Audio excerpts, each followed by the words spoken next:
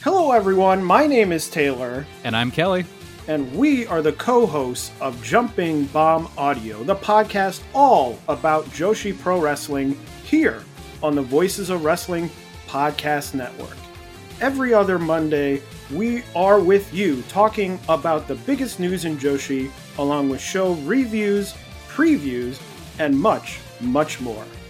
So if you're new to Joshi or you've been a longtime fan, this is the show for you. We've got something for everyone here. So check us out, Jumping Bomb Audio. This podcast is a member of the Voices of Wrestling Podcasting Network. Visit voicesofwrestling.com to hear the rest of our great podcasts, as well as show reviews, columns, opinions, and updates across the world of wrestling.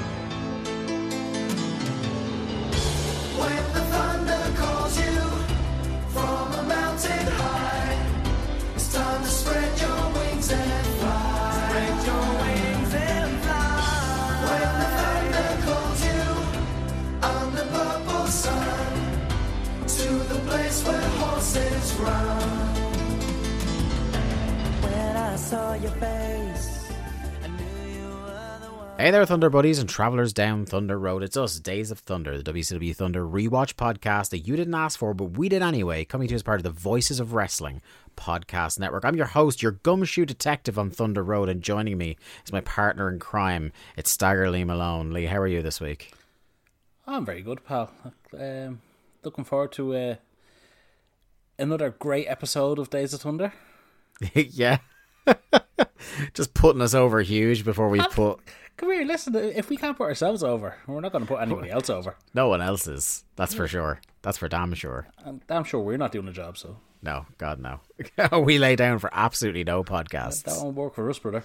It's always been known. Always been known. Yeah, how's your week been, my friend? Good. Yeah, listen, it's January. It's New Year. Yeah, it's a very, to borrow the phrase from Red Letter Media, it's a very fuck you, it's January this year. That's a pretty apt description, yeah. There's a whole lot of nothing going on. And like people, I feel like just kind of, like anecdotally, people are really getting that Blue January feeling this year more than like the last couple of years. Like everybody seems like just head down. Let's just fucking get through January.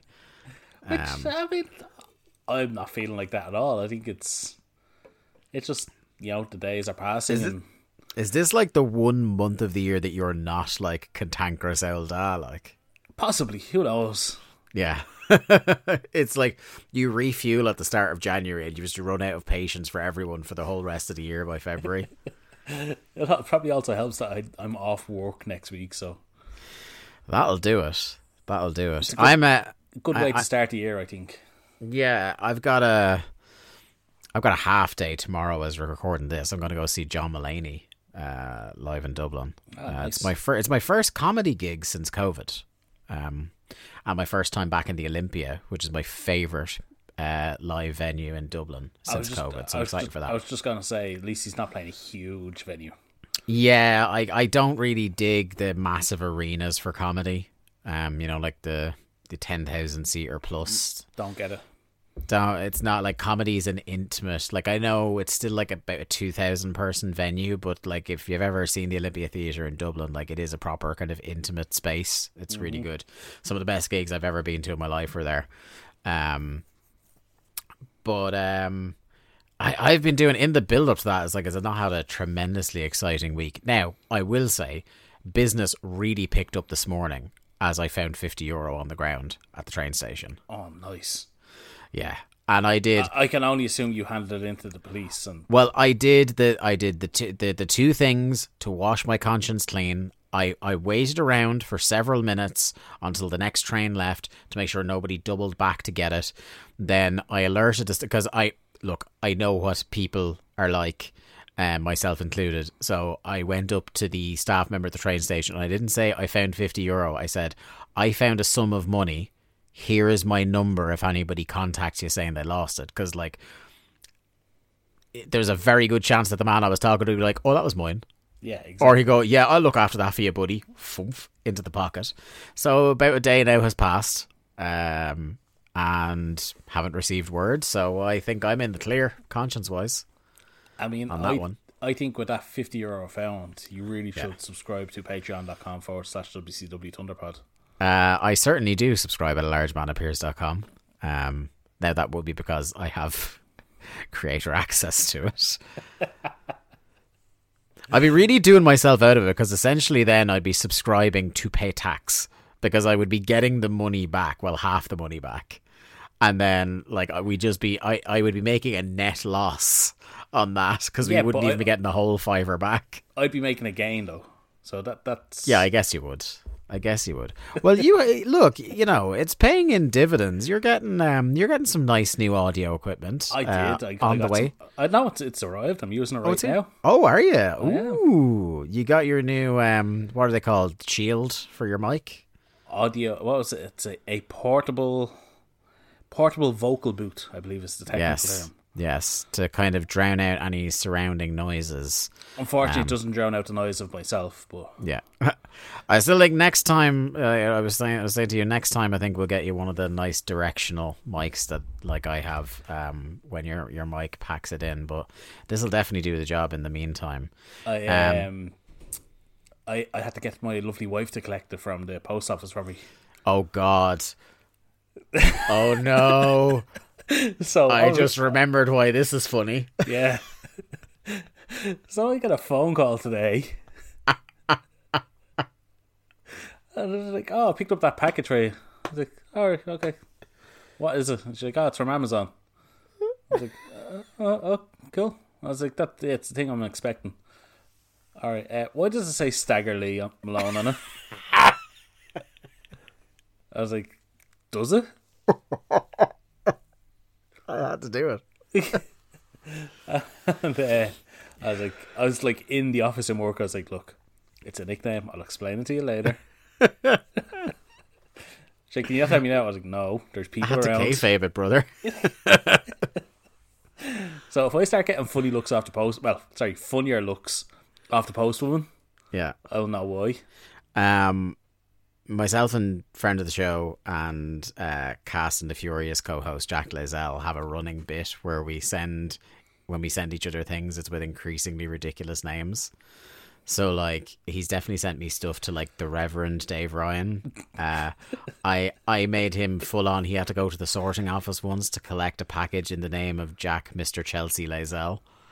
The one I sent him a Christmas present and I picked a name and I really wanted to send it under this, but it was too long for the postage label because I had typed out Jack and then in inverted commas, John Terry did absolutely nothing wrong, Lazell. Sadly for him, that didn't work out. No. Well, I mean, Jack has had his own troubles with regards to John Terry, so. Yeah, haven't we all? From time to time. I was on a track there to tell you about how boring my week was. I have spent... do you ever have those shows that are like... It's definitely like a 6 out of 10 show, but you can stick it on for like mindless binging, or you used to kind of watch it while you were falling asleep on TV at night kind of thing? Yeah, it's called You've Got to Be Kidding Me on the Voices of Wrestling Podcast Network. Oh my God.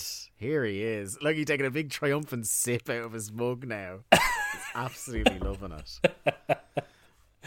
It's actually, do you know what? It's funny because it is related to You've Got to Be Kidding Me, because it's Garrett's fault that I started rewatching this show, but I have started binging because it's on Disney Plus. Criminal Minds. Okay, you're like the third person that said this to me. My wife loves Criminal Minds and started rewatching it about, I'd say it's about 2 or 3 weeks before Christmas. Yeah, it only just landed, I think, like October, November on Disney Plus, and they did like a reboot series last year. That's right. She watched that, yeah. Yeah, so like, it's one of those. I'm not look. It's gonna sound like I'm starting to defend this show, right? But like, there's a soft spot in my heart for the cop procedural. Because they're like a familiar pair of shoes, like, because they all have the same structure. They're all tight little 1 hour stories. If you miss an episode, it doesn't fucking matter. There's very rarely like an overarching season theme. And I think Criminal Minds, like, not saying it does it better than everything else, but I think, like, I really like a lot of the cast on it. And I think, like, the first 2 seasons, my only crib with the casting on it is that I wish Mandy Patinkin never left the show, because Mandy Patinkin is just a fantastic actor, and I think he was great on it. That was the original team leader. What was his SSA name? Jason Gideon, yes. Yes, Gideon. Yes, who is also known as Inigo Montoya in The Princess Bride. And Saul Berenson in Homeland. But I just think he's just a fantastic actor. And I thought he was great in it. But then they replaced him with the guy who does the voice of Fat Tony in The Simpsons. Yeah. And he's just doing the Fat Tony voice because it's his voice. Rusty's great. Yeah. Oh, look, he's great.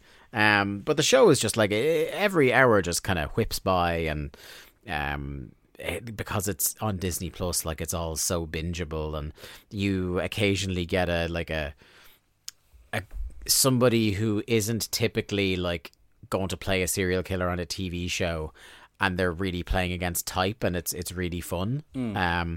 So like, the one that I had to, like, I couldn't stop laughing at was Jason Alexander, aka George Costanza from Seinfeld. I was seeing the Jason Alexander one. He shows up in an episode as this guy looks like fucking Colonel Sanders, but with longer hair, and like he's professing to have achieved like the perfect serial kill and stuff like that. And they all have to figure it out, and he's just like, you know, doing all these weird expressions, like really hamming it up. There's one where like Luke Perry is like a cult leader, like a Branch Davidian style. I've definitely seen that one, yeah. Yeah, there's one where James Van Der Beek, Dawson of Dawson's Creek, is like a split personality serial killer. So you get like some entertaining stuff like that, but again, it's like it doesn't rise above like a 6, maybe a 7 out of 10 on the very best episodes. I also think because it's like serial killer and murder and stuff, it's very varied. Yeah, so like, and that's the thing with the Criminal Minds thing, because they don't have a home base. It's not CSI X place. It's like they can be any place in America, and it's like they can just kind of go from place to place. Yeah. Funnily enough, like they started that show like in the peak of CSI, and like we're still around going strong when CSI kind of faded into the background. But what's really funny is that, like, and I never spotted this whenever it'd be on, and I just have it on in the background on TV. Is there's a lot of barbs thrown in at like different cop shows if you're paying close enough attention. Okay. There's one where they literally talk about crime scene investigators, and it's like, oh, they always ruin crime scenes. They think they're cops, but they're just scientists. Stick to the lab. They just move on. Like there was no reason to say it. Like they were just trying to stick the shoe in on CSI. It just reminded me very much of like the whatever WWE or AEW people take just a shot. Yeah. Take a shot. Like I could just imagine the CSI and Criminal Minds stands going crazy on Twitter if it had been around at the time. Well, seeing as we're talking about classic TV shows, something I learned today is that they're doing a Frasier reboot. They are, without David Hyde Pierce though. Oh, I didn't realise that. Oh, do you not know who's? I do. Nicholas Lyndhurst. Yes, that's how I learned of it. Yeah. AKA Rodney from Only Fools and Horses is going to be one of the leads in the Frasier reboot. Look, we've all been burned before, so I won't hold out much hope. But I will say another thing that happened to me because of Garrett Kidney is that last year I rewatched all of Frasier, and genuinely in the top 5 comedic characters in the history of television, Frasier Crane. Yeah, it's great. As a kid, like a teenager, I thought it was a great show. Now I haven't gone back to revisit it in full, but I do watch episodes here to there. It's still so good. Yeah, I can imagine it's even better as an adult. And it doesn't dip. Like there's no bad season of Frasier. There's like a couple of not as good episodes, and there's a couple of times where they kind of sort of repeat the same premise. But like, it's such a consistently strong show for so long. I would like, you should get that. I think they do like every so often. Paramount Plus does the free month. You should definitely get the free month and just binge some Frasier. Maybe do that with your week off. Hey, listen, I have access to everything that ever existed. That's all I'll say. You can purchase it at a certain point. Hey, hard left turn. Hulk Hogan's a Scientologist. Good for Scientology. Did you see? This is Yes, like literally I literally saw it a couple of minutes ago. Couple of minutes before we got online. This was like, I think the original tweet about it was a few days ago, but it kind of just burst into the wrestling bubble tonight. Do you know what? Like, I think it's all very funny, and you know, they deserve each other, Scientology and the Hulkster. And I have enjoyed the tweets that have varied from talking about how like he's going to be the first person ever like thrown out of the church for being too annoying, or he's going to like politic his way into actually being the deity of Scientology. Being the god, yeah. He'll supplant L. Ron Hubbard.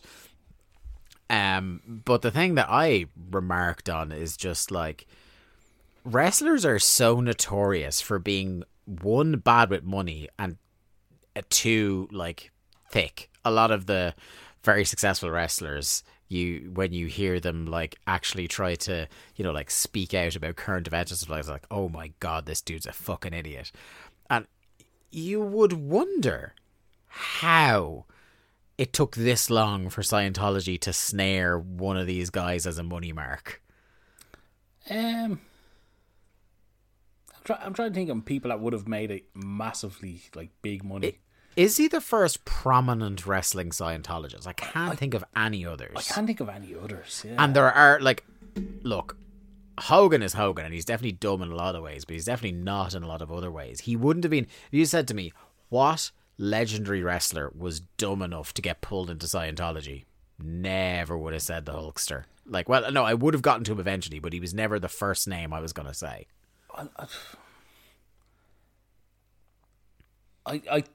Is Hulk working a grift here? Is he working them? He's always working a grift, whether he knows it or not. Just as much as they're working him, do you think he's working something?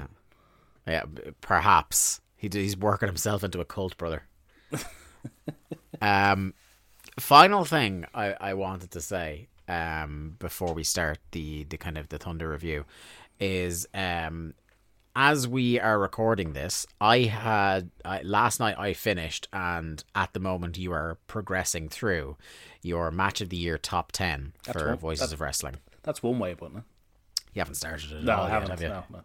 You're an absolute mess.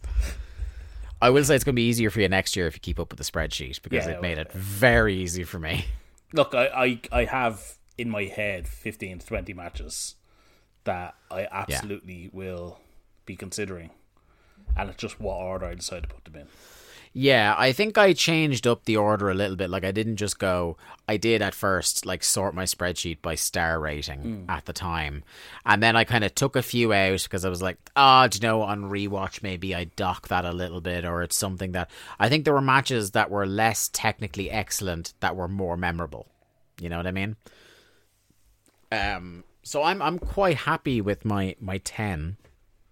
It was quite I think it was quite difficult to decide what 9 and 10 were. I think there were I had a good maybe 8 or 10 more matches that I easily could have put on a list.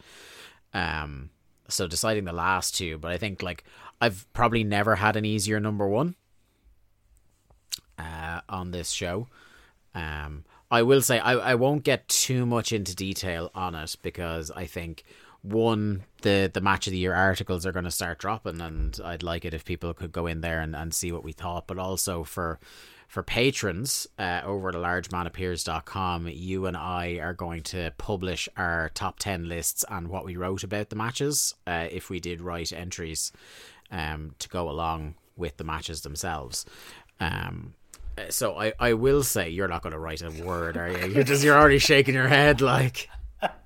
It's like, write words about wrestling matches. Doesn't sound like me. It's a long time. It doesn't feel like that long ago though that you were an actual wrestling reviewer. Yeah. It It feels like a long time ago. Once you talk to the audio medium and you're like, oh my god, just spitting off the top of my dome is way easier. It's way easier and more fun to get heat over audio than written reviews. So I'll publish what I wrote and we'll both publish our lists. But I suppose I will. The one thing I will say is my number one, with a bullet, which I don't think anybody who has talked to me about wrestling will be massively surprised by this year, is that my number one was MJF and CM Punk dog collar match. Yeah, it's definitely in the running for me. Yeah, I'm not gonna rabbit off exactly what I said, but like in terms of what I want from pro wrestling, because there were matches that were again better wrestled. You know, like if I was going to go on pure just bell to bell, you'd be putting stuff like Shingo and Okada, a lot of the big Danielson matches from this year up really high. And not to say that none of those are on my list, but just as a piece of cohesive storytelling going into the match, spectacle on the night of the match, and then delivering what I think was a really fucking good, really fucking brutal wrestling match. The rare wrestling match on American TV or pay-per-view that delivers on the stip.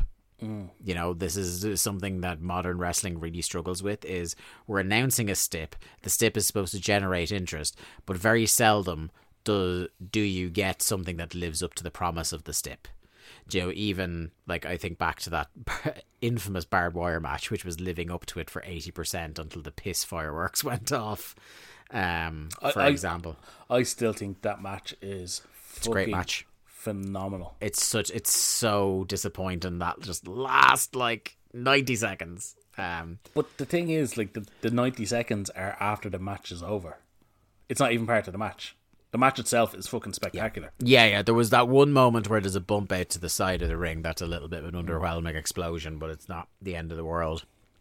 But anyway, yeah, that's my top 10. In kind of thinking about, ruminating about before you actually get to writing, how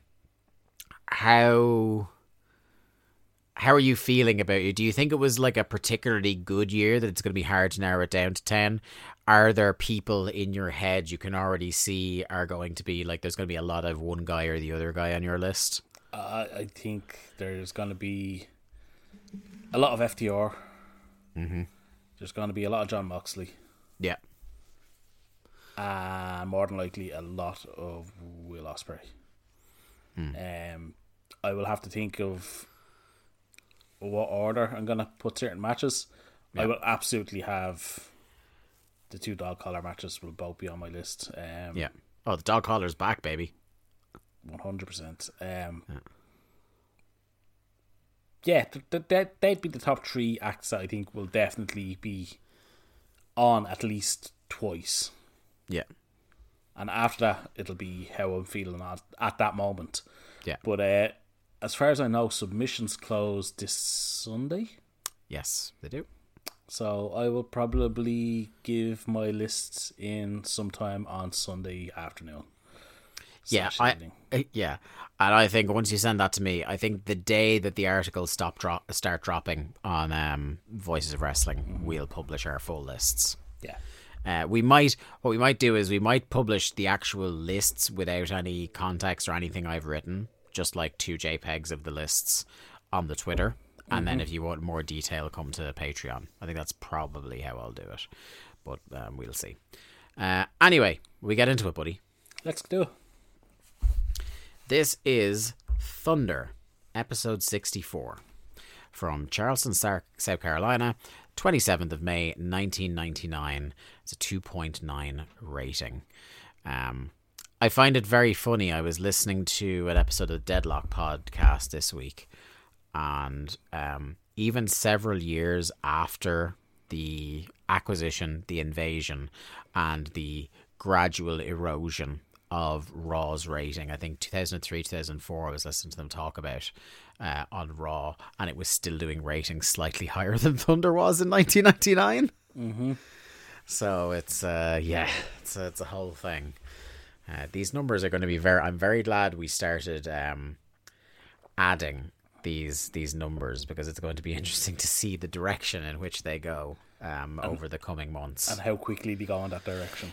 Yeah, we're actually rapidly approaching some big arrivals.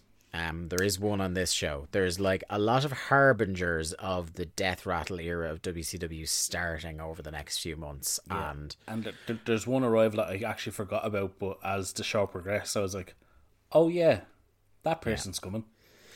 I have two who debut on Nitro flagged up for episodes of Nights of Nitro that we won't miss. But something I had toyed with doing in the back of my head was to keep on the show like a running countdown, how many shows we are away from Russo. God, please don't do that. Because I have a number, I know, and it is like it is going to be by the end of 2023. We're going to be in the Vince Russo era. Because it is less than 6 months. It's actually about 5 months in 1999 time away, so about 10 months of podcasting away. Great way to spend that Christmas. We're getting there. Oh, we're getting there. And oh God, we're going to be in December. Fucking talking about Vince Russo. Yeah. The most festive topic of all. It's funny, much like us setting up the call tonight before we recorded, we got a technical difficulties disclaimer at the start of Thunder, which usually happens when there's like satellite outs or something like that. We've had like a couple of matches where there's some freezing and some jump cuts and stuff like this, but this is the first one where, and we'll mention it when it happens, is like we pretty much lost half a match because of the technical difficulties, and it seemed to be the only technical difficulty that happened. And given the match that was happening, there's every possibility that someone deliberately kicked out a cable so it wouldn't get broadcast. I think this is somebody's recording and they just flipped over to fucking Nash Bridges or whatever on the other channel. Yeah.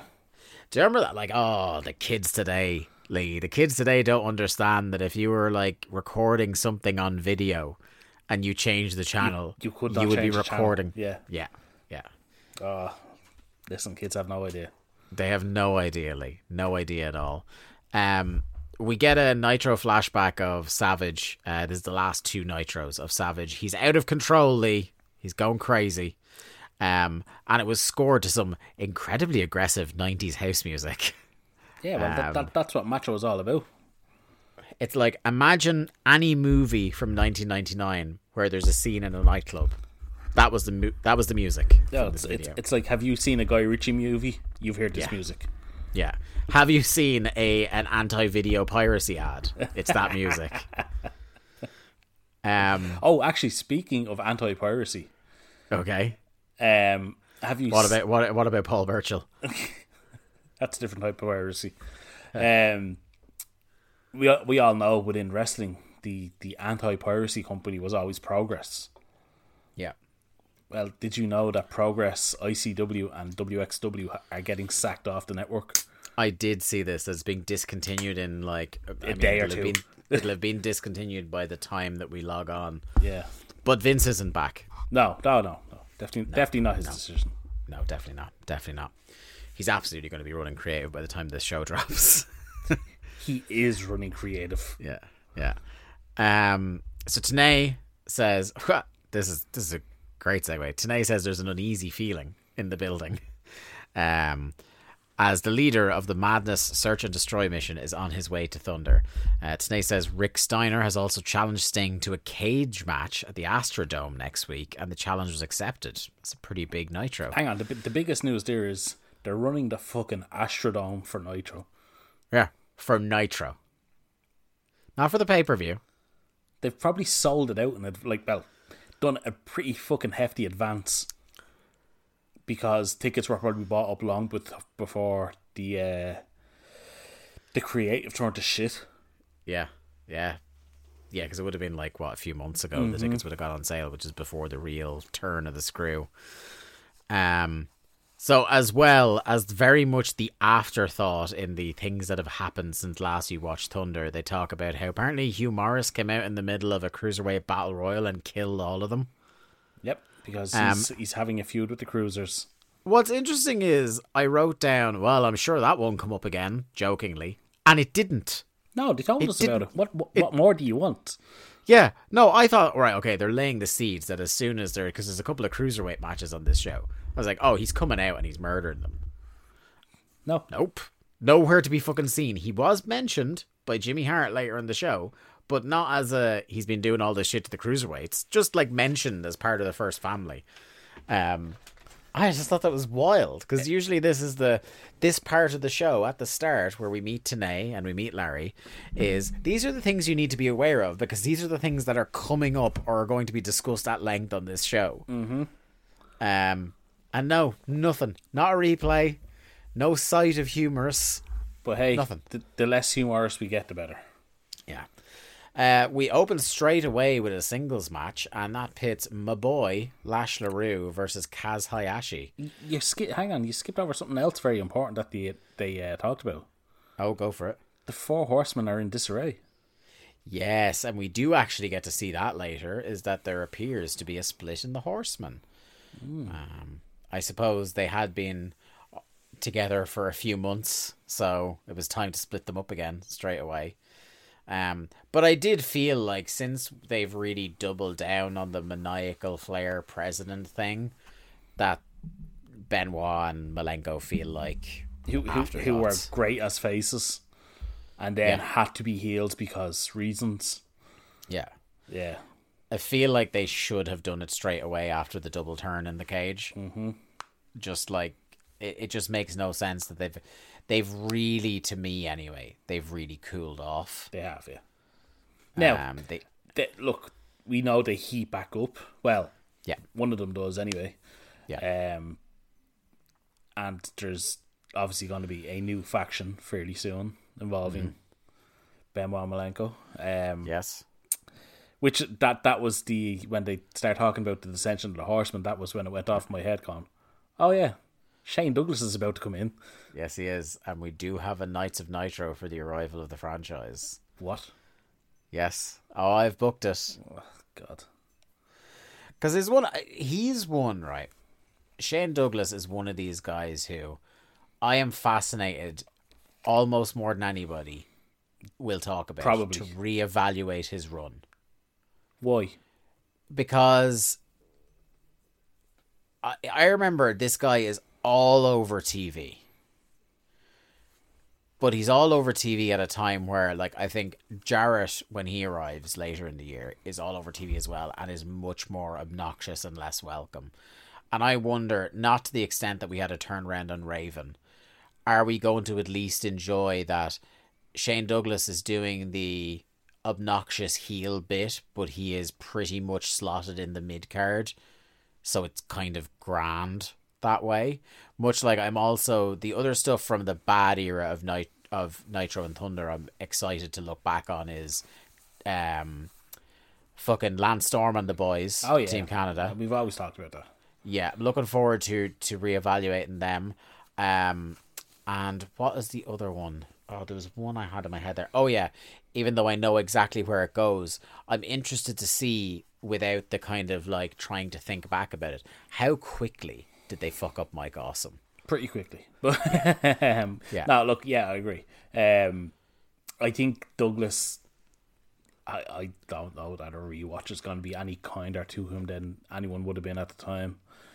He pretty quickly goes from faction leader to New Bloods to whatever fucking followed that. Yeah, I don't know. Shane Douglas does nothing for me. I don't think his work has ever necessarily done anything for me, but I think like as a kind of like a venom spitting mid card heel, I don't have any problem with him. A mouthpiece for Saturn, Malenko and Benoit. Yeah. We'll see. Yeah. But anyway, the Raging Cajun Lash LaRue has now invested a little bit of money in getting a t-shirt made and I think slightly better gear as well.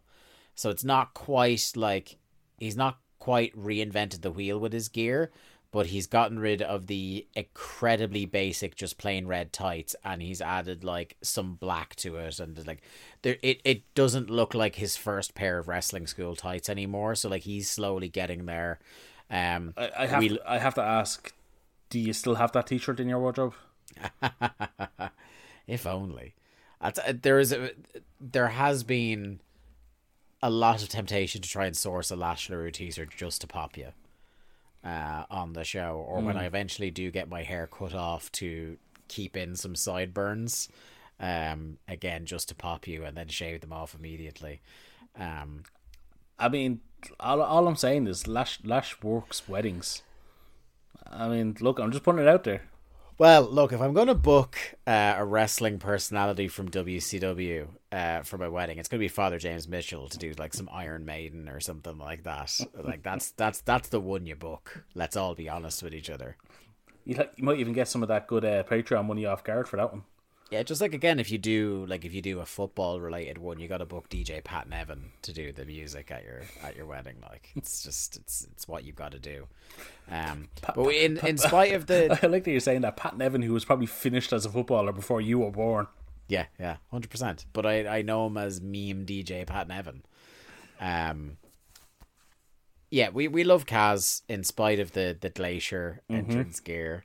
That is a bad fit, literally and metaphorically. I was kind of happy to see these guys get a few minutes to do some razzling. I think this is a good guy to put Lash against while he's still getting miles on the clock.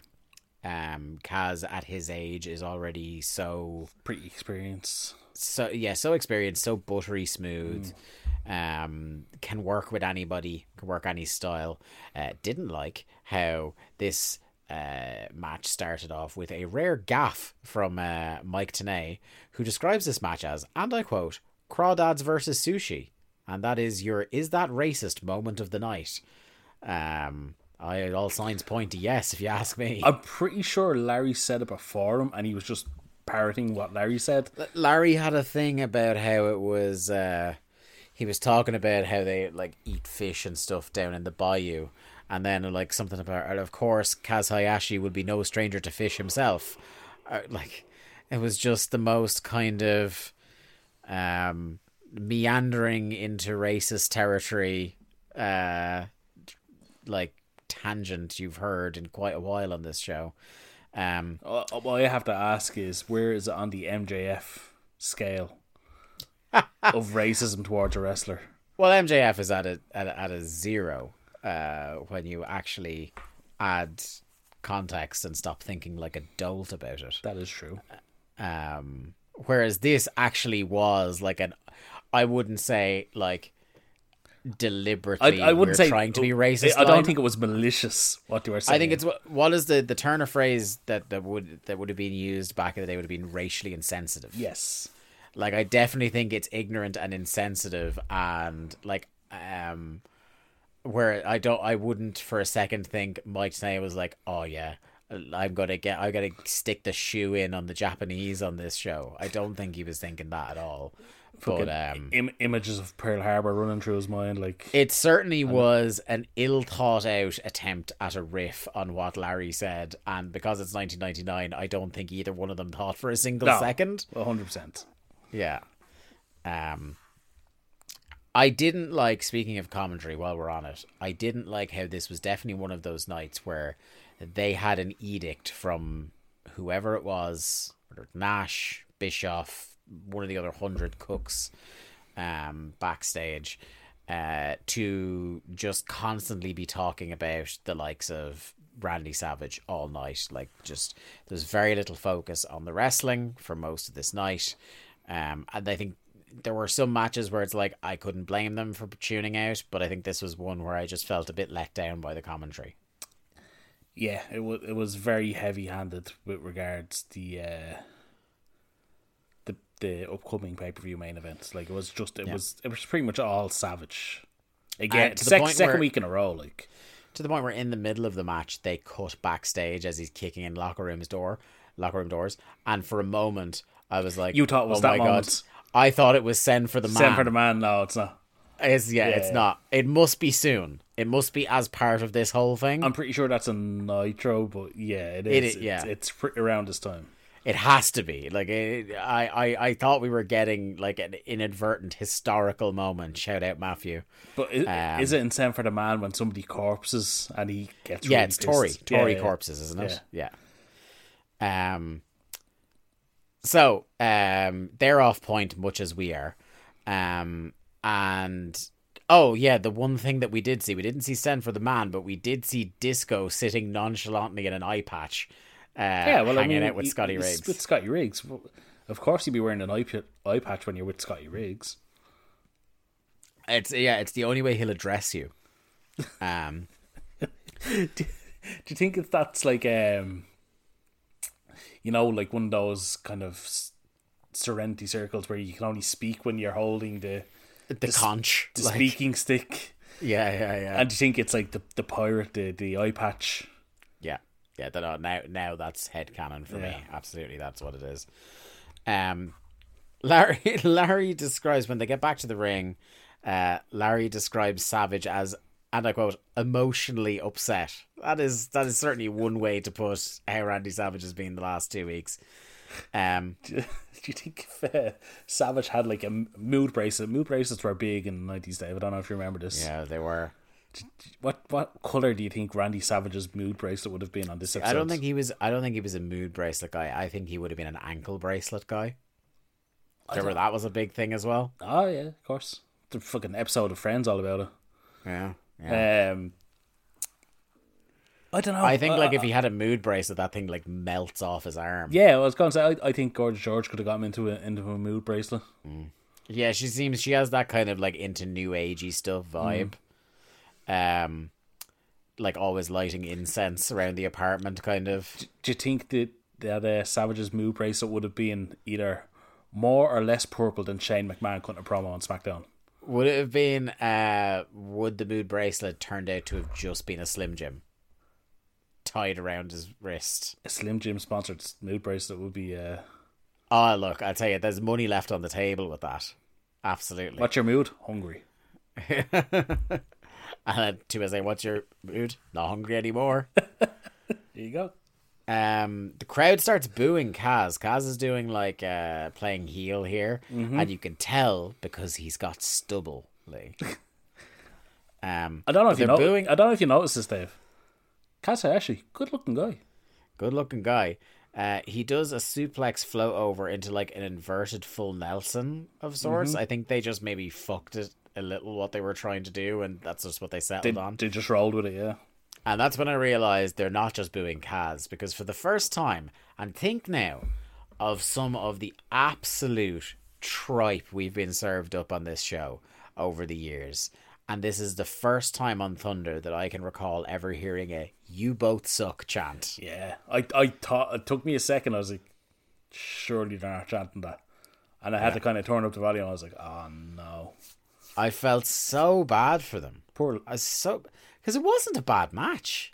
It was just a match, and it was completely competent, and they did fine compared to some of, like you say, Vincent has wrestled multiple times. Yeah, on our show. Stevie. Oh, I'm looking at the match that's coming up next, and I was like, the fucking gall of you people. I was gonna say Stevie Ray put me to sleep. Yeah, 4 times, was it? Fucking numerous times. Yeah, the two people in the next match. Like, can't wait till Stevie Ray's on commentary. You're going to be borderline narcoleptic. You can't fucking. I don't know if I'll last that long. I'll tell you what. You will sleep so gracefully. Hopefully. The guys keep wrestling away for a couple of minutes. They do a struggle spot up the top, which I thought was good. Kaz knocks down Lash, goes for a dive, but LaRue hits a mid-air dropkick on him, which I thought was a little bit awkward. I think he mistimed it a little and may have caught him a bit too flush with the dropkick. Lash gets up on the top rope. He gets crushed. He does a standing suplex off the ropes to him. Kaz sets him, goes up top, hits a senton splash for the win. Like you said, Lee, perfectly serviceable opener. done no favours by. I would have to imagine with how quickly the crowd turned on the match and when they did, that they must have cut to the Savage thing. And then when they cut back to the ring and he didn't come out, they were like, fuck it. Fuck it. Get these guys out of the ring, get the real stars out. Yeah. Well, they got the real stars next, Lee, as we have Van Hammer versus the returning. I suppose Van Hammer is returning as well, but the returning Prince Ikea, the flat pack sovereign himself, our inaugural martial arts division champion, as I recall. God almighty, this is a matchup made in the pits of despair. To quote that wonderful artist Stained, he is a Stain. It's been a while. It has been a while. And nobody missed IKEA. Certainly not the music department, because he has no tunes coming out here. Well, he didn't the last time. He was getting a push. He didn't, but now that he's back again in a company where conservatively 45 people are doing the no music bit at the moment, it stands stark that he's like the biggest geek to have no music. Yeah, but he's doing the no music bit with no boots. No shoes, no music, no service. That's IKEA. Yeah, that is him. And now Van Hammer is a baddie again because, and do you know how? Because he hates peace. Hates it. I don't know. I'm not a big fan of peace myself. He's got a well. He is a fucking piece. I'll tell you that. He's got his dungarees that have something about like anti-peace or no peace or something like that written on it. And fucking stupid. He's got a leather jacket, so you know he's a bad guy. He's a leather daddy now, yeah. Yeah, he just reminded me of the just in terms of ill-fitting leather jacket stakes, it reminds me of maybe the greatest cameo of all time when Michael Cera shows up in Twin Peaks. If you have not seen that one scene where he shows up in Twin Peaks, and I have absolutely no idea what accent or character he is going for in that, but he's fucking swinging for the fences. That's just what Van Hammer's get up here reminded me of. This is just a fucking dreadful match. I bet you're excited that Van Hammer's getting another push. Oh, absolutely. This is also, it's funny, the last time we saw Prince Ikea was 2 months ago on Thunder. Feels a lot in longer. 1999 time, when Vampiro beat the snot out of him. Oh, yeah. Not decisively enough, as you recall, we complained at the time. Whereas they gave Van Hammer the complete one-sided squash here, which they should have given to Vampiro. Maybe they got confused with their V-letter wrestlers. Maybe. This is one time, though, I am very happy that they decided to cut away in this match to something completely different. Because, Lee, something happens towards the end of this match. And I lost my shit. Because I knew this person was coming to WCW. We all knew it. I did not realise it was this soon. Because the camera cuts to the crowd. And in the crowd watching this match is Tank Abbott. I mean, I hope he was well paid to sit through this show. I imagine if you think about how much fucking Michael Buffer was paid, I imagine it would upset you enormously to learn how well paid Tank Abbott was. I don't know. For these. I don't think he was paid as well as Buffer. I think But I think he was paid more than somebody who just sat by watching a shit match should get. I'd like to hope that Tank Abbott was well compensated. Now, one thing I will say relative to his compensation is that ultimately in his run in World Championship Wrestling, Tank Abbott puts in orders of magnitude more effort than Michael Buffer ever did. That is true. He actually wrestles, if you can call it that. He gets in the ring and matches happen. He dances more than Buffer. Yes, he does angles, he cuts promos. Like, he doesn't just come in and say some absolutely bland shit he said 100,000 times before that for some reason people want to pay him fortunes to do. Mm-hmm.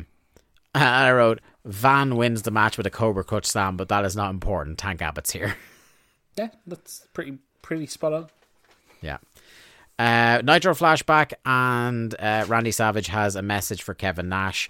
And we get, like, I thought this was just the angle from 2 weeks ago until I think it was Tony on commentary said it's happening again, where Savage and the women beat down Nash and cover him in lipstick again. I think that was Tony just having an existential crisis going, oh, fuck, it's happening again. Yeah. I can't blame Tony at this stage. And it's entirely possible that someone accidentally printed out like a page out of the previous week's Nitro script and they all thought they were supposed to do the same angle again. Just couldn't put that past them. I mean, Kevin Nash is a genius booker, so... Now we've got Randy Savage and the women are out to talk to Mean Gene. We need to talk about Gene Okerlund. Yeah. That was my big takeaway from this segment. If Gene Okerlund, right, conducted himself in this manner, if this interview happened in 2023, he would quite simply have gone to prison. Well, Twitter prison, anyway. To borrow a phrase from our good friend Garrett, go to jail. That is all I could think of when this was happening.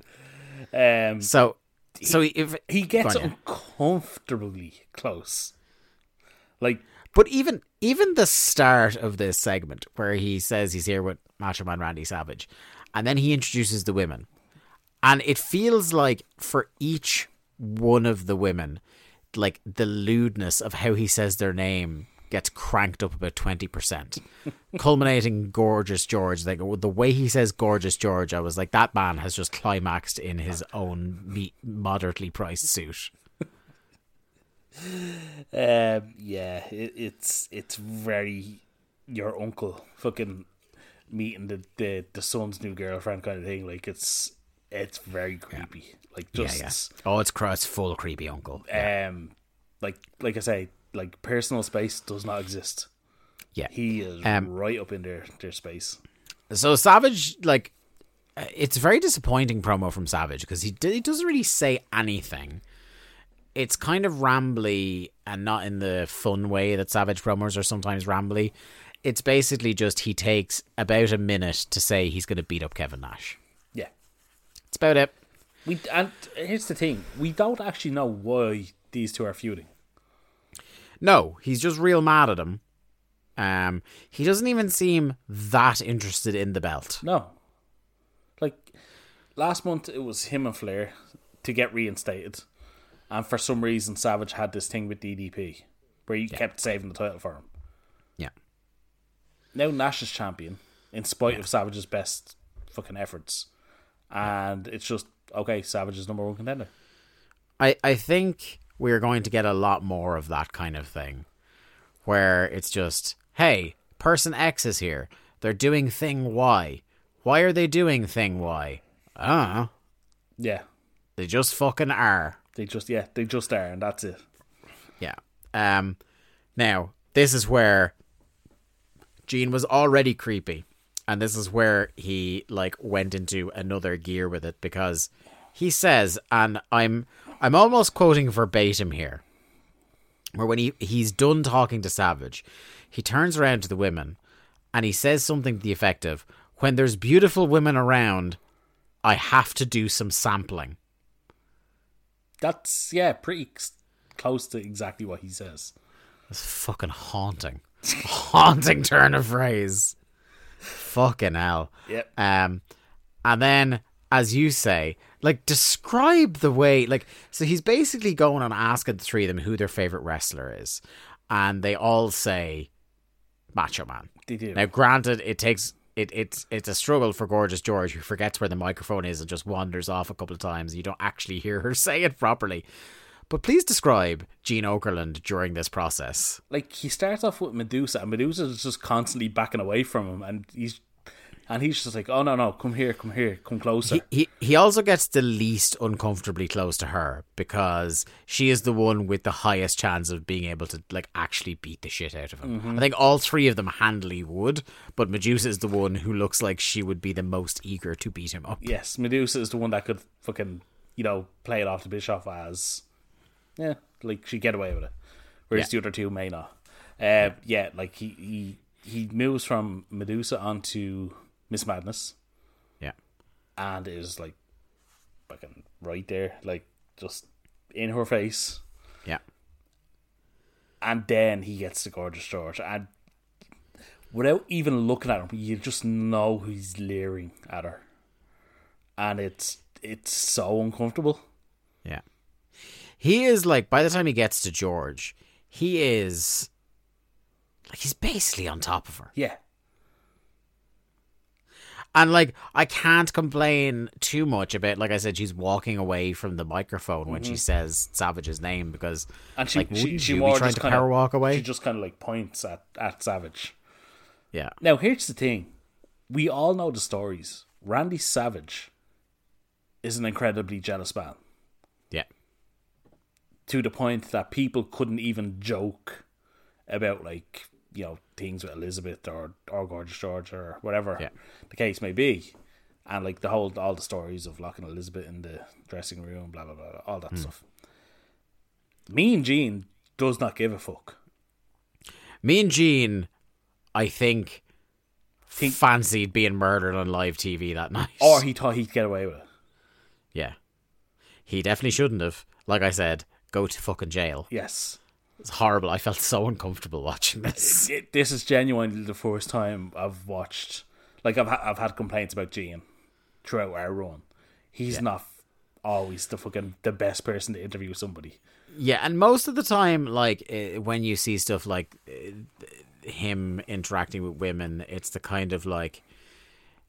It's the eye-rolly, cringy, chauvinist stuff. Mm-hmm. But there's a line where it goes from that into like outright, like how at the time was this not considered creepy? Yeah. Because boy, howdy is my skin crawling watching this now. But yeah. And look, I know it's probably mid-spring 2000 when Gene is basically replaced, isn't it? Yeah.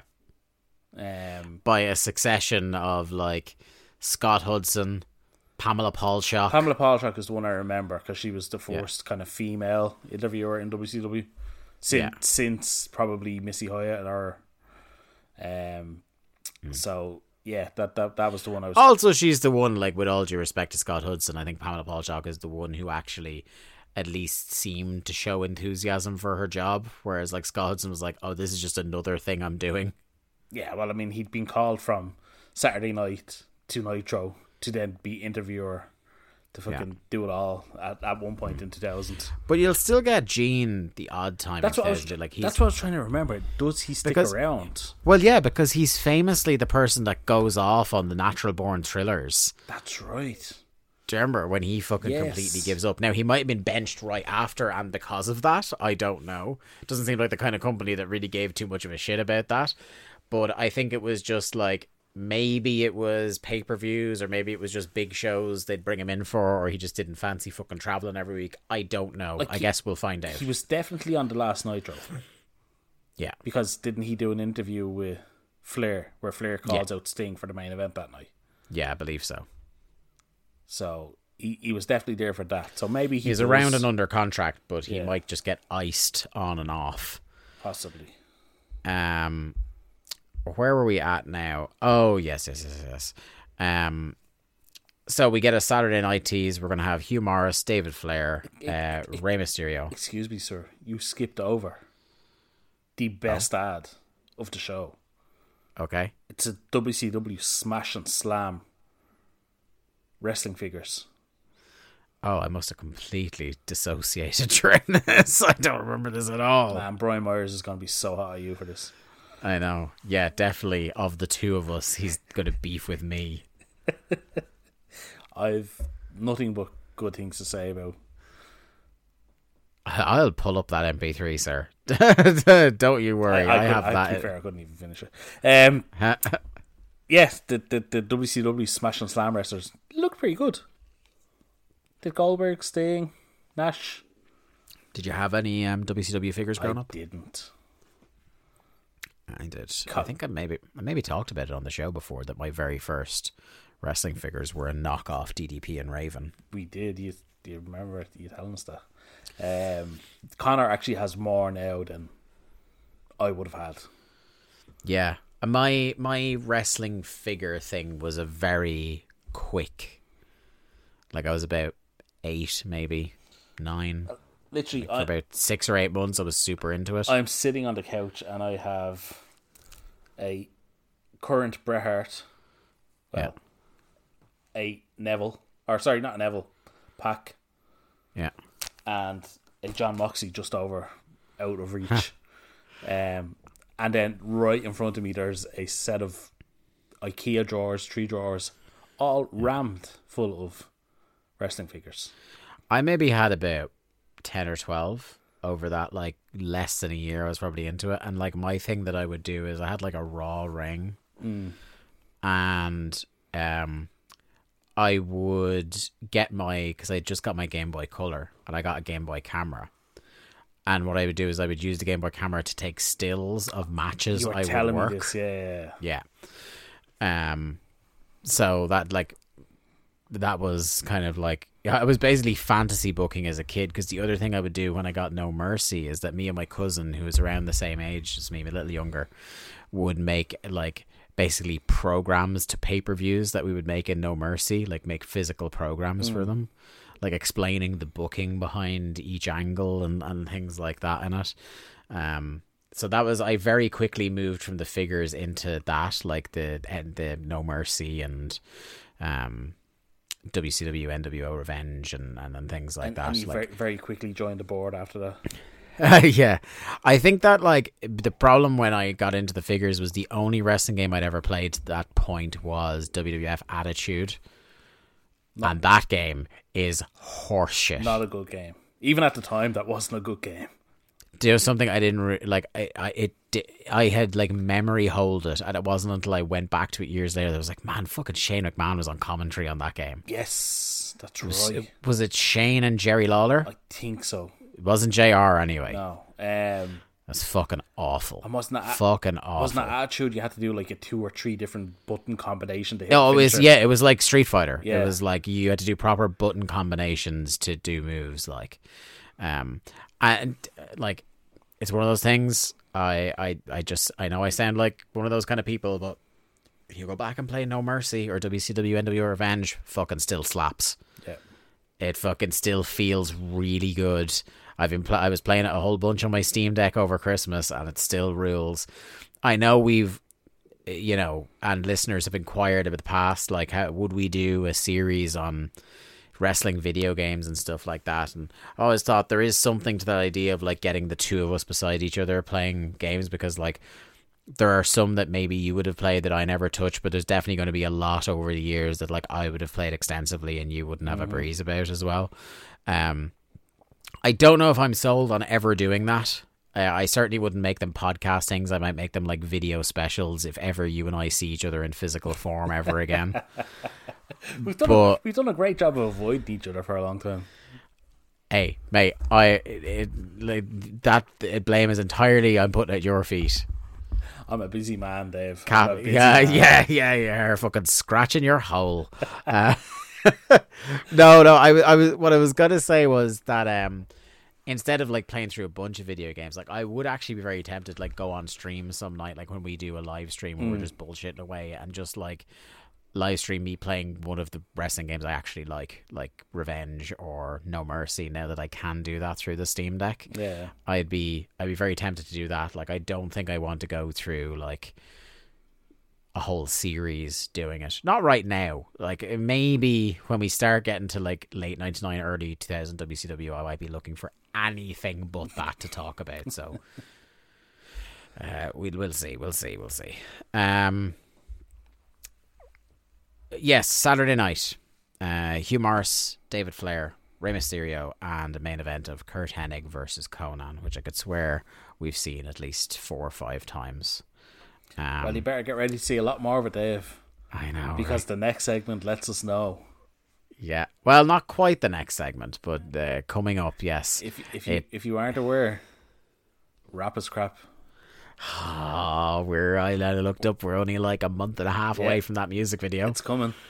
Yeah, which means we're like less than a month away from the official naming of the West Texas Rednecks. Yes. And they haven't been referred to as such. I think it's a couple of segments from now, but they do a Conan recap. No, it's his entrance, isn't it, on this show? Yes. Yeah. It's before his match with Kenny Chaos. Conan drops a Filthy Animals reference. He does. I did, and I will get to it, but I did write that down as well. But first, we have to get through the Cat versus Sonny Ono. The Cat versus Sonny Ono? Sorry, the Cat versus Vampiro. The Cat had Sonny Ono in his corner. This is just, I'm getting Thunder Brain, man. So the Cat lays out his open challenge as usual. One thing I like is we're edging, like, really weirdly slowly towards Vampiro getting a push in this company. Because now Vampiro's getting a proper entrance. He is getting all the pyro, the entire pyro budget for the show. Mm-hmm. And then he comes in and he just loses. He's still no face paint. Yeah, he's still not looking like a misfit. No, and he's still fucking losing. Yeah, so he's gone from winning matches to now losing matches. Yeah. But even when he was winning, like we were saying, he should have been winning matches decisively, and he wasn't. And now he's losing quick matches. I was like, I just don't know. It's like every segment we see him in, it's like, oh, they finally see it, and they're finally doing something with him. Nope. Well, we will say he's now dropped El Vampiro. It's just Vampiro. Yes, just Vampiro. Another bit of progress. So Sonny acts like he wants to bribe Vamp at the start of the match, but he's just creating a distraction for the Cat to strike. Well, you should say the Cat started this segment by coming out and challenging Scott Norton to come out and fight him. That's true. Obviously Scott Norton's not there, so he throws out the open challenge, which Vamp answers. Yeah. But also Sonny Ono intimidates one David Penzer until he announces the Cat as the King of Soul. The King of Soul, yeah. Also teasing something. Well, teasing something that they never actually tell you was going to happen. And then it does. Yeah. Yeah.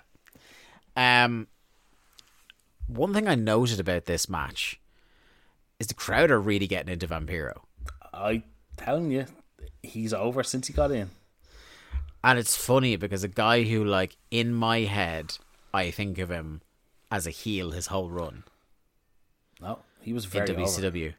It's like he's really over. I remember again. He's one of the ones. Like he's not getting Goldberg reactions. No, you know what I mean? No. But it's like we're past the point of, is there something here in a babyface Vampiro run? And now it's like, yeah, there's absolutely something here, and they never go. He's one of the ones I remember from watching at the time, and like pre the Misfits coming in. Like, I remember being mad into Vampiro because, again, he just had that unique look and feel. Yeah. And I just love the maneuver anyway. The nail in the coffin is a great version of the Hoovy driver, the whatever you want to call it. Again, love that there was two people in the same company using the same finish with different names. I actually enjoy. I think that's good. I think that kind of helps with a move. Like, has people that utilize it differently. It gets it over. Yeah. Yeah, it's like you can have, like, two people in the company. Like, say, for example, in AEW at the moment, even though he's on gardening leave, Andrade uses the hammerlock DDT. Moxley uses the double arm DDT. And there's no, like, it doesn't take away from either man. It's restoring us to the time where a fucking DDT was a devastating maneuver. And you haven't seen it. But Garcia has now started using an elevated DDT. Oh, an execution? An execution, if you will. Yes. Yeah, he started now using... You're fucking disgusted I made that comparison. You couldn't just go with an elevated DDT. It was, Gangrel just called it an elevated DDT, didn't he? No, it was the Impaler DDT. The Impaler, that's what it was. Yes, Yeah, much better name than the Execution. Yeah. As a man who, again, extensively watched Shotgun and Metal around the turn of the millennium, I can tell you damn well what Gangrel called his DDT. What was Edge's shitty submission that he used for a while? Was the Educator? There was the Educator. God, there was another one. I was from Deadlock. We're talking about it. He had another. I'm going to look it up. There was like a couple of Edge puns. Well, there was the Edge-O-Matic. That was the. There was the Edge. That's the one that. Chair. No, that's the. Was that the Edge? Like the falling behind, fucking into the pin. He pulls them down from behind, like pulls them down by their head. Christian fucking stole it from him, did it better, like everything Christian does. There was somebody. There was like, did you see that thing that was going around? And it was like a picture of an X-ray of a really stressed, fractured back, and it's like, what wrestler got this from carrying the biggest weight in a match? And somebody quote, actually, was it you? No, it seems like you. It sounds like something I do, but no, it wasn't me. It was like the quote tweet was Edge Christian his entire tag run with Edge. Fair. I very much thought of you. I'm trying to find his. I can't believe about Edge's Pro Wrestling Wikia page now. There was the Educator, the Edge-O-Matic, the Execution. I don't know. There's none that stick out to me as being. Oh yeah, they don't. Hold on. Execution, Educator. Oh God, do you remember he had one called when he came back called the Anti-Venom? No. It was his submission hold. It was a standing arm triangle. Like Kager did. I guess. A standing arm triangle. Yeah. Good God. You thought MMA Taker was bad. Yeah. Fucking MMA Edge. God, I'm on a real kind of fucking... I'm in a real dark... Help me out of this. Talk about this match some more. Oh, he had the winning Edge as well. What? Which is his half Nelson Bulldog. Do you remember that? Ah, that was just a shitty fucking transitional move. Yeah, that but didn't it was have called... a name. It did, yeah. Is this like one of these Michael Cole? Oh, he's got the fucking Decide effect. Has he got him? No, he never gets him. But all is not well for Vampiro getting back onto this match, because even though we think, okay, look, they're finally going to go with him, describe the semi-pathetic manner in which he doesn't win this match. I actually genuinely can't remember. I know Sonny Ono gets involved. Yeah, it's the classic Sonny Ono finish where Vampiro gets whipped into the ropes and Sonny Ono gets up and Roundhouse kicks him in the back. Yeah, knee in the back or whatever it was. And then he kind of runs into a really pathetic looking feliner and loses. A really bad looking feliner. Yeah. It's very, very disappointing. Well, speaking of disappointing, Dave, before we go to the next segment. Is this about something that was said on commentary during this match? No. Oh, because I am starting to notice this. We mentioned it a couple of shows ago. The creeping in of insider terms into WCW programming on the regular basis, which was something we attributed. I think we all attribute with our rose-tinted glasses to the Russo era. But it is fair to point out that this is absolutely happening right now, months before the man gets his hands on the company. In the middle of this, they are talking about Benoit Malenko turning on Flair on Nitro. Yes. And Tenay says that Malenko was shooting. That's right, he did. And I felt just this feeling in the pit of my stomach. Whereas just like, not only was that so cringy. So forced. But I know Mike Tenay didn't want to say that. No. And he had to. Yeah. Anyway. You just know that was written on his format sheet. get this over. We then get Benoit crashing Flair's office. Yes, we do. So for whatever reason, DDP and Flair are just chilling in Flair's office. And Benoit comes in, tells Flair that he's always been self-serving and that he's always just looked out for himself, and now himself and Malenko are kind of sick of it. Mm-hmm. And DDP kind of jumps up and hits Benoit from behind, and Flair does nothing and just kind of, I can't remember exactly what he says, but something along the lines of, Benoit brought this on himself. Yeah. And that's the end of that segment. And then we have what I'm sure was your favourite segment of the whole night, and that's Brian Knobbs with Mean Gene. Mm-hmm. WCW is missing one thingly, and it's nasty. Well, if it's nasty, it has to be Brian Knobbs, because God knows that man is fucking horrendously nasty. He said it's been hard. He's been hardcore since before it was cool. I don't know. I just felt like Brian Knobbs was just shouting words in this promo. Yeah, it was bad. Just loud, like fucking what the Anchorman bit. Just Brick shouting loud noises. Yeah, he's just doing a shouty 80s promo. Yeah, no substance. He's in the hardcore division. He's challenging Bam Bam. Jimmy Hart comes out, says, "Hey, I'm reforming the First Family," which must be the third time since we started the podcast that he's reformed the First Family. It's him, Hugh Morris, and Barb, and asks what he'd like in, and he says, "I want to be as nasty as I want to be, but I have to think about it." Dreadful. Mm-hmm. Get hyped. Yeah. We got a flashback to Nitro, another one. And this time it's Flair. Like, were they doing, like, why are they doing this storyline? Who thinks that we still want to see Flair versus Piper? Ric Flair, Roddy Piper, Kevin Nash wants to keep them away from everybody else. Yeah, in my experience, what Ric Flair wants in modern, like in the kind of last few years of WCW, is seldom what he gets. So I have a feeling that he didn't want it, and that's why he got it. I don't know if you've noticed this pattern, but when any, we'll say NWO adjacent people have power in the creative department, Ric Flair tends to feud with Ric Flair guys.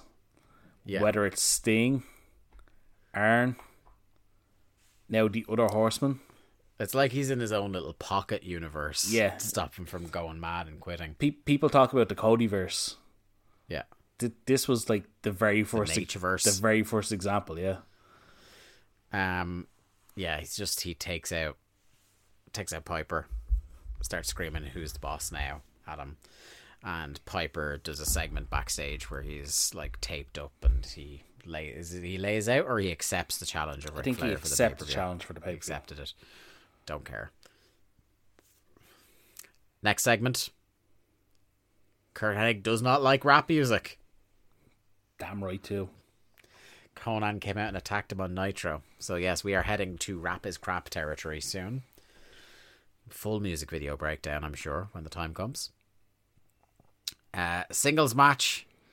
Conan versus your boy, Robbie Royd's best friend, Kenny Chaos. You mentioned earlier on, he cuts a promo where he thanks Kidman, Ray, and also Nash for having his back. And he says they're just young, filthy animals out for blood. And it makes me wonder, was there an early version of this stable where Nash was considered the leader?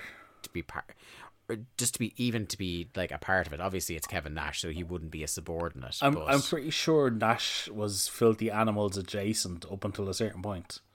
Yeah. It's just interesting that like he's mentioned right alongside two guys who would firmly be part of that faction. Like, so I'm wondering if at this stage is it a four-man band kind of thing. I'm pretty sure he is, without being explicitly said, he is definitely Conan filthy animals adjacent for a good portion of time in the summer. Oh, that's interesting. Speaking of No, I got nothing. I'm trying my best to come up with some sort of like segue to make us interested in Kenny Chaos, but I have nothing. Kenny Chaos reeks of like, oh, we've got Hugh Morris at home. Like, imagine me going like, he's like a less interesting Hugh Morris. Like, imagine that. Fucking imagine that. The only thing you can say for him is like, he's fucking ripped to shreds. And he hopefully hasn't abused any wrestling trainees. Hopefully not. We get a good, because this is again, you know how much I'm enjoying a match when I'm just scanning signs in the crowd, and very much characteristic of the two things I was super into in 1999. In the middle of a wrestling match, there was a Pikachu sign in the crowd, which is the first time I've noticed that. So Pokemon fever has well and truly hit the US if Pikachu is making it onto television, much in the same way Eric Cartman was making it onto TV in the crowd loads on WWF programming. Kind of big kind of difference in Pokemon and fucking South Park. It's polar opposites, real contrast. That's for sure. This match sucks shit. It's awful. For whatever reason, Kenny Chaos goes for a top rope leg drop and misses, and Conan locks into the Tequila Sunrise. Yeah. Most of the match was wrestled with like Kenny Chaos on offense, and not only do fans not want to see Conan selling, but they don't buy it anyway. No. You know, yeah, complete waste of time. And then we return from the break in the middle of our next match, Lenny Lane versus Evan Courageous. Get another shot of Tank Abbott during this match. Mm-hmm. There's not a lot because, again, half this match is missing because of the technical difficulties.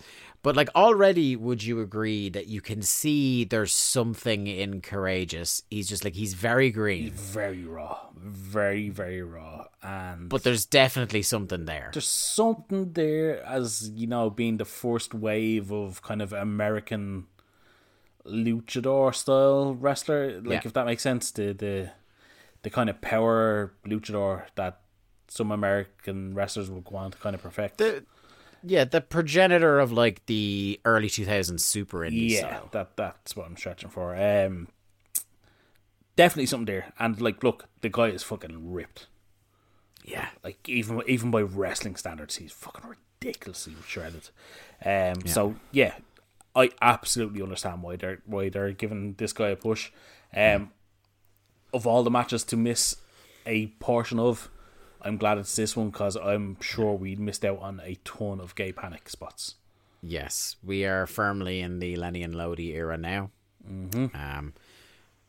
So I'm wondering how much they are going to show up on Thunder, because we know they are pretty much doing this shtick not only through the end of WCW but into WWA, as we have covered.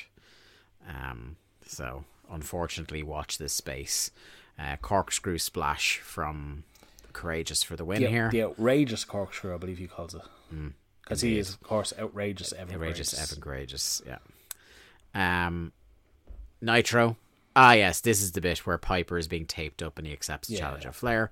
Then Nitro again. Lex Luger is back. Lex Luger. And he returns to help Sting.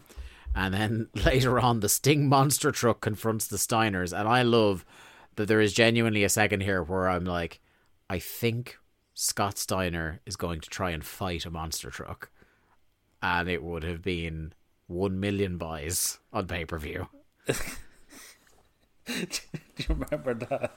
The Hulk Hogan fucking giant.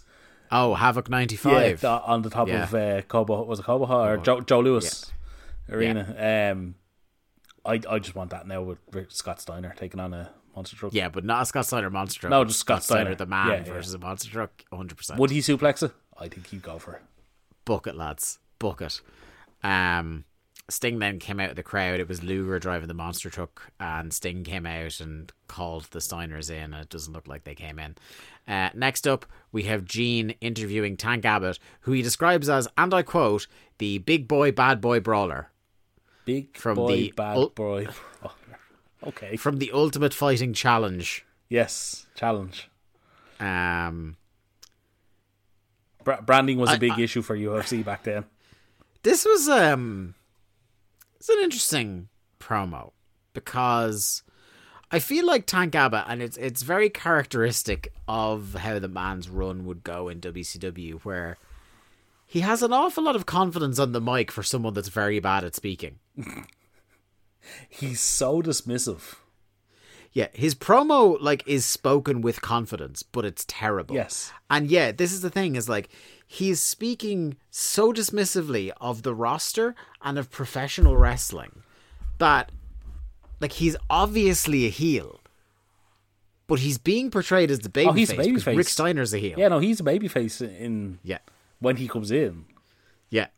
It's just he's naturally heelish in the way he addresses everything. It reminds me, like, because they always try to do this with, like, real world famous people, whether they're in sports or otherwise. Like, when whichever one of the fucking Pauls it is in WWE, like, they insist he's a babyface.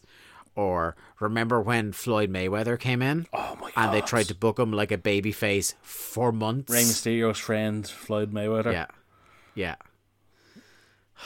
But do you know what? Remember that fucking angle where Big Show punched him? Listen, that's a great angle. Yeah. Like an all-time great angle that with No Way Out 2006? 7? 8, I think. Was it 8? Because it's the year after Ford Field, isn't it? It was 24 they did it. 24, so yeah, it would have been 2009. Fucking a great angle with the Big Show on there, Floyd Mayweather. But yes, portraying him as a babyface, fucking zero boys. As soon as he went heel, everyone was in on it. It was fucking great. But yeah, like bringing Tank in as a babyface, I'm sure instantly after this they were like really reconsidering what they were going to do. Like I'll get into it in a sec, but go on, you carry on with the segment. So even in spite of how I think they completely miscast Tank here, I think this ends up quite interesting in getting stuff like achieved. So like he's basically calling the entire roster wimps, and he says people in this company don't know anything about hardcore, don't make them laugh. Rick Steiner comes out and has a couple of words with him, and then those two big bastards just start throwing bombs at each other. And Tank gets hauled off, and Rick is shedding after him, like, to come to Houston, and he's going to take care of Sting in the cage, and then he's going to take care of Tank Abbott. And I thought, like, they got to it arseways, but I thought, like, they created a nice little bit of heat and interest with how this little segment ended. This one segment has me reconsidering all of my views on Rick Steiner heel. Yeah. Because Is it because he's actually a babyface in this segment? No. How heelish Tank Abbott is. I genuinely think this is one of the best pull-apart brawls because it doesn't go forever. If you watch closely, you can see Steiner protects him on the first punch. Yeah. Which looks pretty fucking great. And then after that, they're just the two of them are just thrown. Yeah. And you can't say for sure whether anything lands, but they're absolutely, the two of them are swinging. Yeah. And I love that as soon as they're pulled apart, Tank Abbott is looking pissed and wants to go. Yeah. And he's getting dragged away by like a ton of security. The smile's been wiped off his face. Yeah. And when Tank is subdued by security, all of a sudden Rick gets even braver. Yeah. I thought this... it starts baiting him then. Fucking great segment. Yeah. I think if you had started off and like if Rick Steiner was still actually a babyface and you were planning to make Tank Abbott a heel, I think this is a red hot angle. And I don't often say this. Yeah. I absolutely want to watch the Nitro to see the Sting Steiner cage match and how Tank gets involved. And that's the highest praise I can give it. You know, WCW at this time, there's a very good chance that he's not even on the show. He probably turns heel in the cage. Fucking look. Yeah. But yeah, I think it was a fucking home run segment. Then we get to see how the Horsemen turned on Flair. So it was backstage on Nitro, and Flair booked DDP and Bam Bam in a tag title match at the pay-per-view. and the Horsemen are fuming, and they side with Piper later on the show. And this is when a big penny dropped with me about what this week was. And this was 4 days after Owen Hart died. Oh, fuck. Because they were wearing black armbands. They were. In their match on Nitro, and Benoit was wearing a black armband. And this Thunder was on the 27th of May, 1999, and Over the Edge was the 23rd of May. Do you know what? I noticed the black armband, and I was like, oh, I wonder who that's for. And I never twigged in my mind. Yeah. And put two together. I was man, like, that's... I was like, because Rick Rude was a few weeks ago. Yeah. I was like, who else died? Oh, God. And my heart just sank. Oh, shit. And it's one of those where, like, it's historically, because obviously they will be doing the tribute match. The tribute match. I don't feel like that's a thing where I want to do like, it's historically significant in some ways that they did the match, and it's a great fucking match. But, like, I don't think I have any interest in covering it necessarily. I don't know about you. Or this isn't something we've actually talked about. But I just don't feel like that's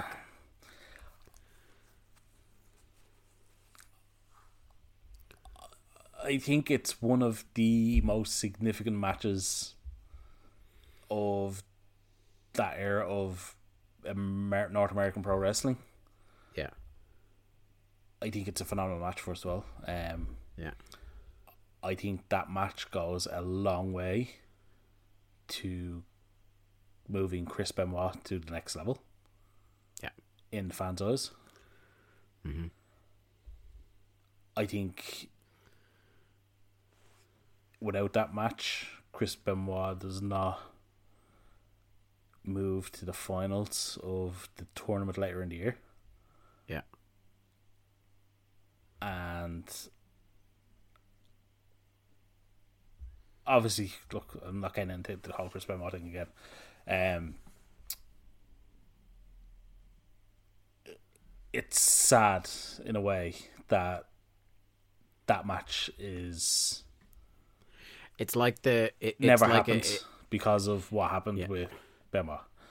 It's so it's weird to say tainted, yes, because it was already such a sad occasion with Owen. But it's like the WrestleMania 20 moment. It just doesn't have. It has this weird resonance to it that it didn't before 2007. I don't want to say the whole thing. Oh, it has an asterisk next to it.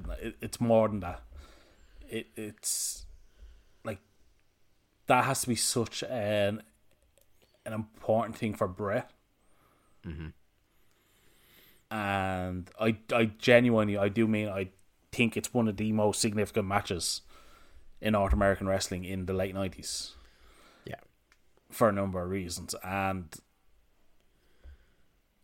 I'd like to watch it as part of the show, but I absolutely understand why other people wouldn't want us to watch it. Maybe let us know what you guys think, because I don't think I would have an interest in doing a Nights of Nitro about it. But if people wanted to hear us kind of give our thoughts on the match and Owen, maybe we could do it as an addendum to the Thunder that comes out that week. That precedes it, yeah. Yeah, if people have an appetite for that, like I'm again, if people out there want that, I'm happy to do it. But it's something that, because of all that stuff we just talked about, I wouldn't necessarily be feeling like I myself would go out of the way to ensure that we covered that. Do you know what I mean? Yeah, totally. But yeah, fuck. Oh, Jesus, I can't believe we've reached that point in the timeline. Yeah. It felt like, because like when Brett showed up, it felt like we were still a million years away from it. Mm-hmm. So it's weird just to think how much time has passed on this show since we started. Changing things, a massive change of pace here is for the next match we have Benoit wrestling DDP. Did you notice the entrance first of all? I was still in the haze of Okay. the penny dropping on this, so what happened? Understandable. Chris Benoit enters to Dean Malenko's music. Oh, did he? Yeah, I didn't notice that. Yeah, he has the that kind of mystery band that Malenko had pre Four Horsemen. Yeah. Yeah, that really good music. Yeah, just fucking broader thoughts. Really good match. Yeah, it was really good. Like it started off at a great pace. We almost had an immediate finish from a crossface. Big dive right after that, and then Page takes over. Benoit, like, his characteristic intensity is brought to bear really hard in this match. Like, he's laser focused. Returns to just assaulting Page. I love Page does a whip reverse into an elbow in the face that I think looks really good. Outside, Benoit is just beating on him more, whips DDP into the steps, brawling in the rampway as we go to the break. DDP hits his cool kind of gut wrench, gut buster thing, kind of like almost like a dominator into a gut buster. It's a sneaky good little match. Benoit starts building to a comeback. He gets... I like this. He goes to do his 3 German suplexes, but instead of going suplex, it's suplex pin attempt. DDP kicks out. He keeps waist control, goes for the second suplex pin attempt, and then it gets broken for the third one. He gets mule kicked. Huge sit-out powerbomb from Page, and you know it was a good sit-out powerbomb when the two of them bounce a little off the mat. He signals for the diamond cutter, but Benoit reverses into a backslide and nearly gets him. Great spot. And then, and this is one of the things that always got me in Benoit matches I loved, is when he does like a move or a pin attempt that doesn't go his way and he immediately rolls into a crossface. Yeah. I think just staying on him. It was the spot early in the match.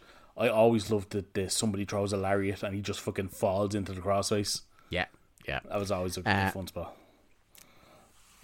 As soon as he gets the crossface in, Bam Bam comes out to interfere, and then Rick is in hot pursuit. Flair joins the beating, and then we get what I think was, like, in their heads a better idea than it was executed, which was a Diamond Cutter Greetings from Asbury Park combo. Yeah, I don't think it's something that sticks around. No, because it was never given. It was never given a name. First of all, that's how you know it doesn't last. And secondly, it's one of them that the moves just don't work as a tandem. No. He'll stand tall, and then we get to our main event, which is Buff Bagwell versus Randy Savage, accompanied by Gorgeous George, Medusa, and Miss Madness. Bit of deja vu here. Yes. This is what it is. Mm-hmm. You know, it's nothing special. I think since we talked about how man carries himself like a star and everything like that, but I think it is very apparent since his most recent injury that Savage is washed. Oh, he's done, yeah. There was still a little bit of juice in him before that last injury. There was, because right when he got injured is when he had just started to side with the Wolfpack. Yeah. And I do think Savage's injury and Hall's personal problems definitely played a part in derailing whatever they had planned for the Wolfpack in 98. Yeah. I think at this point Savage is still trying to figure out what exactly he can and can't, what his body can yeah. get through. He's still trying to figure out why he doesn't like Kevin Nash. Well, that as well. But I do think I think you can see he still wants to be the Randy Savage of old, but he just can't. And I do think he and the company do a good job of incorporating the women into the act and kind of using a smoke and mirrors routine to kind of hide just how washed Savage is at this point. Yeah. He definitely needs them as a crutch. Whereas like they would have before been like the nice kind of like extra bonus Yeah. to the act. I don't think he can put together a match at this point that he can do that doesn't show how badly washed he is without these three. I do think the women add to the act, and I don't hate the updated Randy Savage the way a lot of people do. Like you ask people, and a lot of people aren't fans of the 1999-2000 Randy Savage. I remain bullish that the thing I'm disappointed in about the new Savage is just that he's sticking with the same gear all the time now. It was like one of my favorite things about him was how he was changing his gear like to different ridiculously expensive gear every 5 minutes. Well, look, that's what we always put him over for, was the amount of money he spent on gear had to have been just extortionate, because he always had the best NWO gear. But yeah, right now, it's just not clicking. Like I say, he came in with... Well, I imagine his fucking knee is clicking a whole bunch. He came in with the whole what's the story with him and DDP thing. Now it's why exactly does he hate Nash? It's not for the title, because he never really talks about being champion. Yeah. It's just a little bit too confused for my liking. Yeah, I didn't like this. I didn't like it last week, and I don't like it this week. Yeah, true. The women are repeatedly interfering again. Like we said, this is just a staple of the Randy Savage match now. I will say, in a feat of, I think, last week we talked about how Medusa was doing very little physically, and somehow her top was exploding on her. Whereas in this match, Nora, in full pageant dress, manages to do a drop kick. A missile drop kick off the top, yes. Yeah, incredible. And then one of the what the hell is this even moments where we're outside the ring and Savage is out of control again, and Nick Patrick's response is to pick up a chair and wield it at Savage. Yeah, so Savage sets Bagwell up in the Tree of Woe, and he gets out of the ring and starts pulling on Bagwell's neck. So he's kind of like bending him in half around the turnbuckle kind of thing. Yeah. This leads to a DQ, which is never actually specifically told as a DQ. Yeah. But Gorgeous George then gets into the ring and starts kind of pushing further on Bagwell's neck from within the ring. Yeah. And like you say, Nick Patrick's hilarious response is, I'm going to pick up a chair and threaten this madman. Yeah. He's easily disarmed, though. Savage is threatening fans. He's really mad. The security comes in to protect Buff, and this is how we go off the air. And it is pointed out, to make it just extra poor taste, that they do a Buff Bagwell neck injury angle in the same building that he actually broke his neck. Fucking hell. That hadn't twigged with me. They mentioned it earlier on in the show as well. Yeah. They're like, oh yeah, this is where Buff Bagwell had his awful injury. And they go and do that in the main event. This fucking This company, to me man. is like where you want to do the The redemption. him having a triumphant performance. Let him beat, I don't know. Does Rick Steiner Sting really need a TV title? No. Could you not just put the TV title on Buff? Even just have him get a big win against, so it doesn't even have to be a title. Just have him book the same match where someone's working on his neck and have him overcome it and win, and that's a great you're trying to get Buff over as a babyface now. That's a fantastic story to tell, is that he came back and fought the ghosts of this injury and he won, and he's the stuff. Yeah, that's the end of Thunder episode 64. Lee, hit me with your overall thoughts on this show, and your winners and losers, if you please. I think it's a pretty noteworthy show. A lot happens. Yeah. I think it's one of the, not in terms of in-ring quality, but just in terms of, stuff to talk about. And, in 99, during this car crash TV peak, I think if you're tuning in you're happy with what you got. Yeah. You know, on a Thursday night. You're happy with the choice you made. I think we were told a lot of what had happened on Nitro, where obviously things change by the week at this point. Yeah. I think they caught us up pretty well with most stuff. Like you said, the Hugh Morris stuff they kind of just told us about once and that was it. We're getting big progression in the Ric Flair, Roddy Piper stuff. The Horsemen are now kind of split in two. We're getting progression in DDP, Bigelow, and potentially Canyon. The Steiners versus Sting and Luger, I can get into that if we get a bit more meat on the bone about what's happening. Yeah. Like there's some good stuff going on, and they are still trying to push newer guys, as you can see with Evan Courageous, for example. So they are. I do think they're still trying. Yeah. As a company. And I think there's certain elements of the card, like maybe the parts that Nash isn't fucked thinking about. yeah, possibly. Where you can still see, like, we're still at the stage where there's such an amount of talent still in the company that haven't jumped ship that if you just let certain people do their thing, they're going to get over. How about this for a description? I think everything from the mid-card down is in pretty, apart from one or two things, pretty good to okay It's at shape. least interesting. Do you know what I mean? It's at least I'm intrigued to see what's happening. Whereas everything from the mid-card up, like the upper mid-card main event, is very muddied.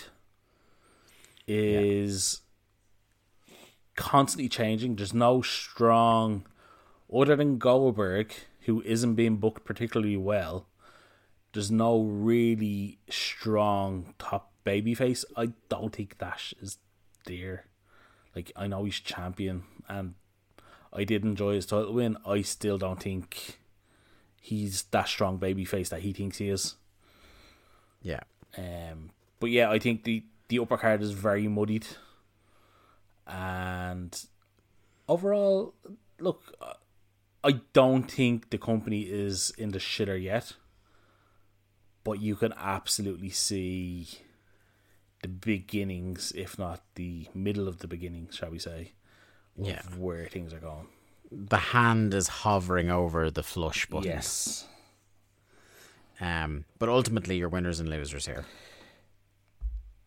I think Benoit had a very good outing with DDP. It's amazing that every time we have a winner, it seems to involve DDP somehow. That man does not get the credit he deserves for just how much he done in WCW. I think Vampiro, in spite of the loss and a not great match, I think you can absolutely, as we touched on, see the potential in him. And other than that, I don't think there was any big winners. I don't think there was necessarily a big loser on the show either. I think that kind of tells you where I am in the show. I think it was pretty decent, and everything had a purpose. Maybe the Van Hammer IKEA match was the low point of the show, but I wouldn't necessarily call them losers just for that.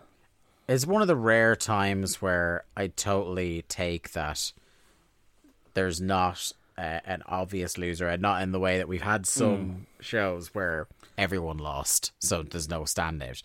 But it's one of those, it's one of the rarest sights in nature where there's very few people that I can think of that come out of this Thunder in any way damaged. Yeah. Which usually you can pick at least two or three Normally people. There's somebody that gets buried, or comes in with a bit of expectation that just they have a bad match or something along those lines. I just think this was just a competent episode of TV. Yeah, because I can't even say someone like IKEA, because like at this point there is nowhere further for him to fall. Yeah. Do you know, it's like saying like Barry Horowitz had a shocker last week. It's like, of course Barry Horowitz was going to lose. Like, but yeah, the finish counter brought to you by Ludwig Borga has 7 matches on this show, 4 clean finishes, 2 disqualifications, and 1 interference leading directly to a finish. Thank you all so much for listening to another episode of Days of Thunder. We'll be back on the free feed in 2 weeks. We will be back behind the paywall at alargemanappears.com next week. Go check it out. For just €5 you will get what is growing to be, it's almost 30 exclusive podcast episodes since we started last June. Plenty more where that came from. Exclusive posts, exclusive audio, live streams, all that jazz. Anyway, from us, we shall talk to you very soon. Stay safe. Bye-bye. Thanks everyone for listening to another episode of Days of Thunder. Days of Thunder was produced by Lee Malone and edited by me, Dave Ryan. To keep up to date with the show and find all the ways to listen to us, you can follow us on Twitter at WCW Thunderpod, or click the Linktree link in our Twitter bio or in the show notes. I am at the Day to Dave on Twitter, and Lee is at Malone_713. Days of Thunder is a part of the Voices of Wrestling podcast network. Follow the VOW network anywhere good podcasts are sold for more fine podcasts that you can shake a stick at. Thanks.